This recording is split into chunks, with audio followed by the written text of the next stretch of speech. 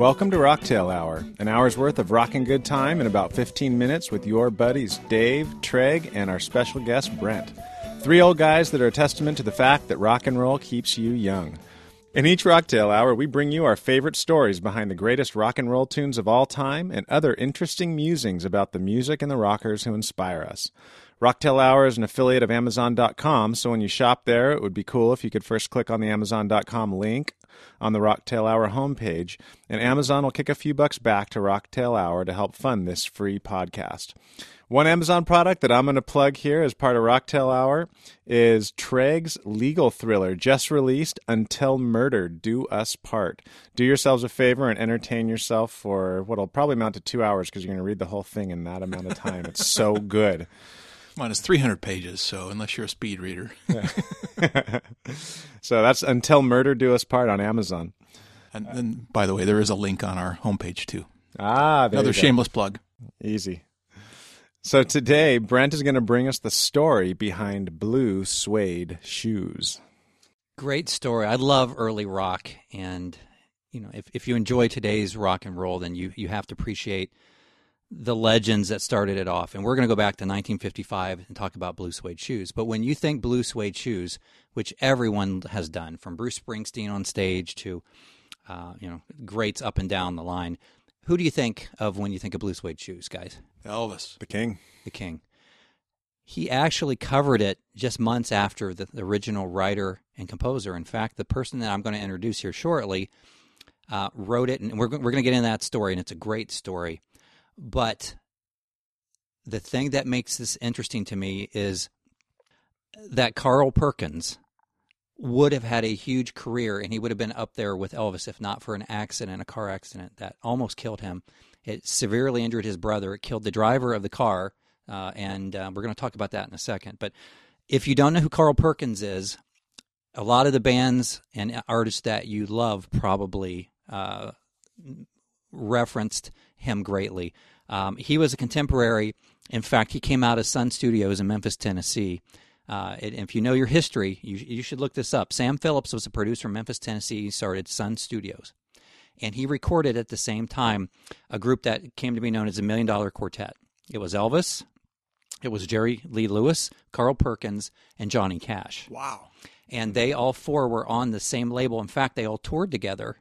And that's how this song came to be. But a little bit more about Carl Perkins. Carl Perkins, according to Rolling Stone magazine, was rated the number 88th greatest guitarist of all time. He had a certain fast finger-picking style. He came from country background. He was also, Blue Suede Shoes was rated the 95th greatest song of all time by Rolling Stone magazine. And he was rated the number 99th greatest artist of all time. Now think of all the great rock artists, bands and individuals. Carl Perkins, and you probably don't know a lot about him, but that's what's fun about Blue Suede Shoes. And that was his signature song. Now a little bit about his background. He came from Tennessee, and he was literally the son of a sharecropper. As a kid, I mean, we're talking 6, 7, 8 years old, he's out picking cotton. And when he was 10 years old, his daddy challenged him to be the first 10-year-old to ever collect 300 pounds of cotton in one day. And that's where he thought he was going to end up. And in fact, when he got really into music, other people were saying, listen, you're going to drive a truck for your life. Put that stuff aside. He got a guitar. That's what he loved. In fact, he would stay the night at friends who had guitars just so he could play their guitar. And he finally got his guitar, and he started playing it, and intuitively he would bend notes. And his dad would say, you play that dang thing correct. Don't bend those notes. But he grew up loving, in fact, they would sit around and listen by battery on radio, the Grand Ole Opry. Again, this is a Tennessee boy.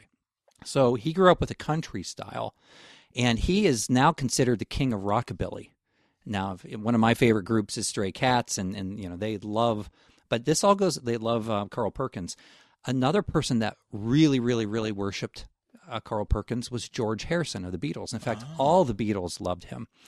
John Lennon, Paul McCartney, and George Harrison, if you do Google searches, you'll find that they all have sung Blue Suede Shoes at one point or another. In fact, Paul McCartney and some others like Robbie Robertson and I want to say Eric Clapton at a Rock and Roll Hall of Fame induction sang Blue Suede Shoes. It is one of the staples of rock. And Dave, you probably played in bands. I don't know if you did Blue Suede Shoes, but that's one of those early cover ones that when you're starting out and cutting your teeth, it's a great song. It's actually one of those songs that most players can play without having actually learned the song because the chords are really simple. Everyone knows the lyrics, and the whole band kind of just intuitively knows it. And so, hey, let's play Blue Suede Shoes. And every band can probably do at least a loose rendition of it pretty quickly. It's simple, but it's got a lot of hooks in it, and it's a great song. Let's talk a little bit about the history of the song. Before I do, though, Tom Petty had a great quote. He said, if you want to play 50s rock and roll, you can either play like Chuck Berry or you can play like Carl Perkins. So now let's talk about this song, and it's really fascinating. Like I said, Carl Perkins is recognized as a great talent. He's in this lineup with Johnny Cash, who became a great friend. Later on, we'll talk about what happened post Blue Suede Shoes. But for 10 years, Carl Perkins traveled and toured with Johnny Cash, and he was one of the guitarists in his bands. So what happened is they are touring in the fall of 1955. Johnny Cash, Carl Perkins, I believe Elvis is on the tour as well. And Johnny Cash talks to him one night. He says, when I was in the Army, I had the sergeant who talked about, don't step on my blue suede shoes. You ought to write a song about that. Now, take a little side note. Blue suede shoes was actually back in the South in the 50s. It was kind of a cool luxury. If you had blue suede shoes, you were hip. So what happens is that seed is planted in Carl Perkins' mind about blue suede shoes. And one night he's performing. Back then they didn't have arenas and auditoriums. They would do a lot of their performances at high school gyms. Yep. And in his hometown he's playing, and he said this couple's jitterbugging in front of him, and they're really getting into it. And he said, as a musician, you can't choose good dancers. At the end of the song, this guy is kind of rude to his date and says, hey, don't step on my suedes. And Carl Perkins later thinking, well, what a tool. Sure, here's a pretty. And she's like, oh, I'm sorry. And this guy's kind of, just don't step on my shoes, man. Just be careful. So he went home that night and he couldn't go to sleep. And he said finally at 3 o'clock at night, he goes downstairs and even at this time he's living in government project housing. So it's all concrete. He's married and has 2 little babies. And he really hasn't, he's done some stuff that's been okay, but nothing huge. He goes downstairs, and he has this nursery rhyme running through his head. You remember how this song starts? 1 for the money. 1 for the money, 2 for the show, 3 to get ready, 4 let's go. He has it in his head, and he keeps thinking about that, and he thinks about the blue suede shoes. Don't step on my suedes. And he gets his guitar out and he starts writing it. And his wife comes at the top of the stairs and she says, honey, what are you doing? You're going to wake up the kids. And she goes, well, whose song's that? And he goes, it's ours. And she goes, well, we'll rock the kids back to sleep. You keep working on that song. Now, here's what's interesting. He wrote the lyrics on a potato sack. He emptied 3 potatoes out of a potato sack bag, and he wrote the lyrics. Wow. And later he made fun of himself. He said, I wasn't too sophisticated, too smart. I wrote blue suede, S-W-A-D-E. He said, I didn't even know what the shoes were, and I'm writing suede. But he wrote blue suede shoes, and it became, obviously, a signature hit. Now, he writes that in December of 1955. By January 1st, it's released. And within a couple months, by March, it blows up, and it's huge. So it was released with his vocals, his guitar. It was his song. Carl Perkins. In fact, I don't know if in the last year or two it's changed, but Blue Suede Shoes, his version went all the way to number 2. And a lot of people say it was the first real rock song because it had a rockabilly flair. It combined country, rhythm and blues, and pop. And it was the first song that charted on all 3 of these charts. Wow. I want to say it went to number 2 in the rhythm and blues charts. And ironically, when it came out, this is his version, it sold over 1 million copies. It was bigger. The point I was going to make is it was bigger, and I think to this day sold more copies than Elvis's Blue Suede Shoes. Wow. The song that kept it out of number 1, Heartbreak Hotel by Elvis. So it never. Now, here's where it gets to be bittersweet and actually tragic. So this song blows up. He's blowing up. And in, I want to say late March, early March, it's taken the country by storm. Billboard magazines recognize it. It's doing well. His brother Jay, a driver, they're driving from Virginia up to New York. He's going to appear on the Perry Como Show, which is a nationally televised show. And this is the first time a rockabilly artist is going to get this kind of coverage. And something happens where his driver falls asleep, and they drive into the back of a pickup. And the pickup driver, I believe, is killed.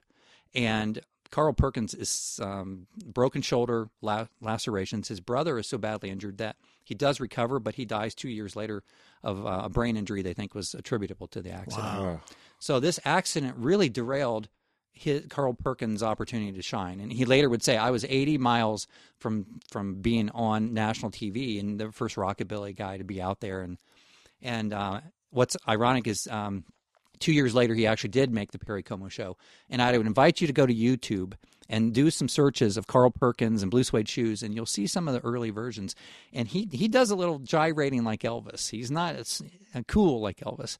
But it's interesting. If you look at those three other artists that made it big out of Sun Studios, Elvis, Jerry Lee Lewis, Johnny Cash. What do those three have in common? This is I'm gospel according to Brent. Certainly back in the 50s, as opposed to Carl Perkins. And this is one theory I'm going to throw out there with some people might disagree. What did they have in common that he didn't have? I don't know enough about Carl Perkins to say, but all three of those guys had charisma coming out of their ears. They had, I don't know if you'd say Johnny Cash had the looks, but Elvis certainly did. And they could all, get a crowd going bananas at a very young age. Also, in the 1950s, those three were a little dangerous. Jerry Lee Lewis, Great Balls of Fire, Elvis. There was a funny story. I was watching an interview that he did, and he loved Elvis, and he recognized early on that Elvis was going to be the king. He said he had it, but he would joke. He tells a funny story. This is Carl Perkins, where Elvis would use a little eyeliner on his bottom lashes, and he said, "Carl, you ought to do it. It makes your eyes stand out better on stage." And he said Carl Perkins tried to do it, and he poked himself in the eye and threw it back. Elvis said, "I'm not doing that crap." But he loved Elvis, but I think Elvis had an edge. Johnny Cash had a little bit of edge. Man in Black, and certainly Jerry Lee Lewis. I mean, oh my gosh, later marrying his cousin, all that stuff. But Carl Perkins, the thing I liked about him, and one reason I wanted to do this, is he was a really, really well-liked person. I mentioned George Harrison loved him. There was a time where the Beatles used aliases, where they, I think Paul was something Ramon, and George Harrison's was Carl Harrison. And he said when in 63 or 64, the Beatles actually toured with Carl Perkins and they met. And George Harrison said, "Hey, I learned my style by listening to your B-sides." And what's ironic is the Beatles would actually record 5 Carl Perkins songs. Wow. And on the flip side of Blue Suede Shoes, the Carl Perkins version, was Honey Don't. If you know your Beatles history, that's one that Ringo would sing. But George Harrison would later say, "Hey, listen to All My Lovin'. Listen to that, that break. Dun, dun, dun, dun, dun, dun, dun, dun, dun." I'm not going to embarrass myself further, but you listen, that's a very Carl Perkins-esque type of break. Now, there's one other thing is later, Elvis did record, obviously, Blue Suede Shoes, and it blew up. But Scotty Moore, his guitarist, would say Elvis didn't do it for the money. He did it as a tribute to Carl. He wasn't trying to make him rich. He just wanted to pay tribute. Shortly after this, Elvis went to RCA, and that's where he became very big with RCA Records. And he made sure that he didn't record and release this single, his Blue Suede Shoes, until Carl Perkins' version started to die down a little bit.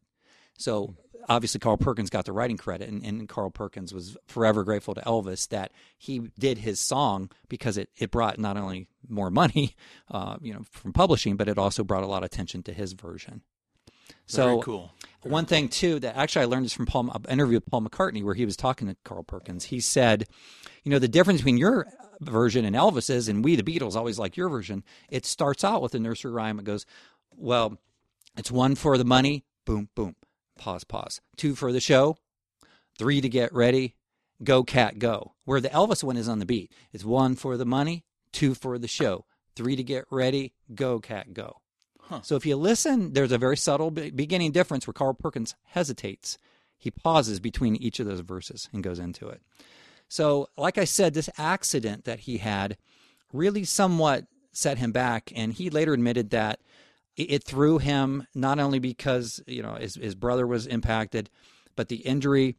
He got into drinking very heavily, and somewhat in the 60s, his career went down. He did get into country quite a bit. Like I said, he accompanied Johnny Cash, and Johnny Cash was a longtime friend of his. And Johnny Cash was one of those who sang Blue Suede Shoes on record and in concert.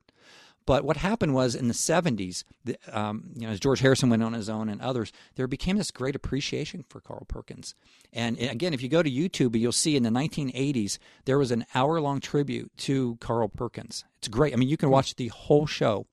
And Eric Clapton was a guitarist in the Stray Cats. They accompanied him. And what's really funny is Robert Smith of The Cure is there shaking like it looks like a maraca or tambourine. Wow. But these people that know the early history of rock really appreciate who Carl Perkins was.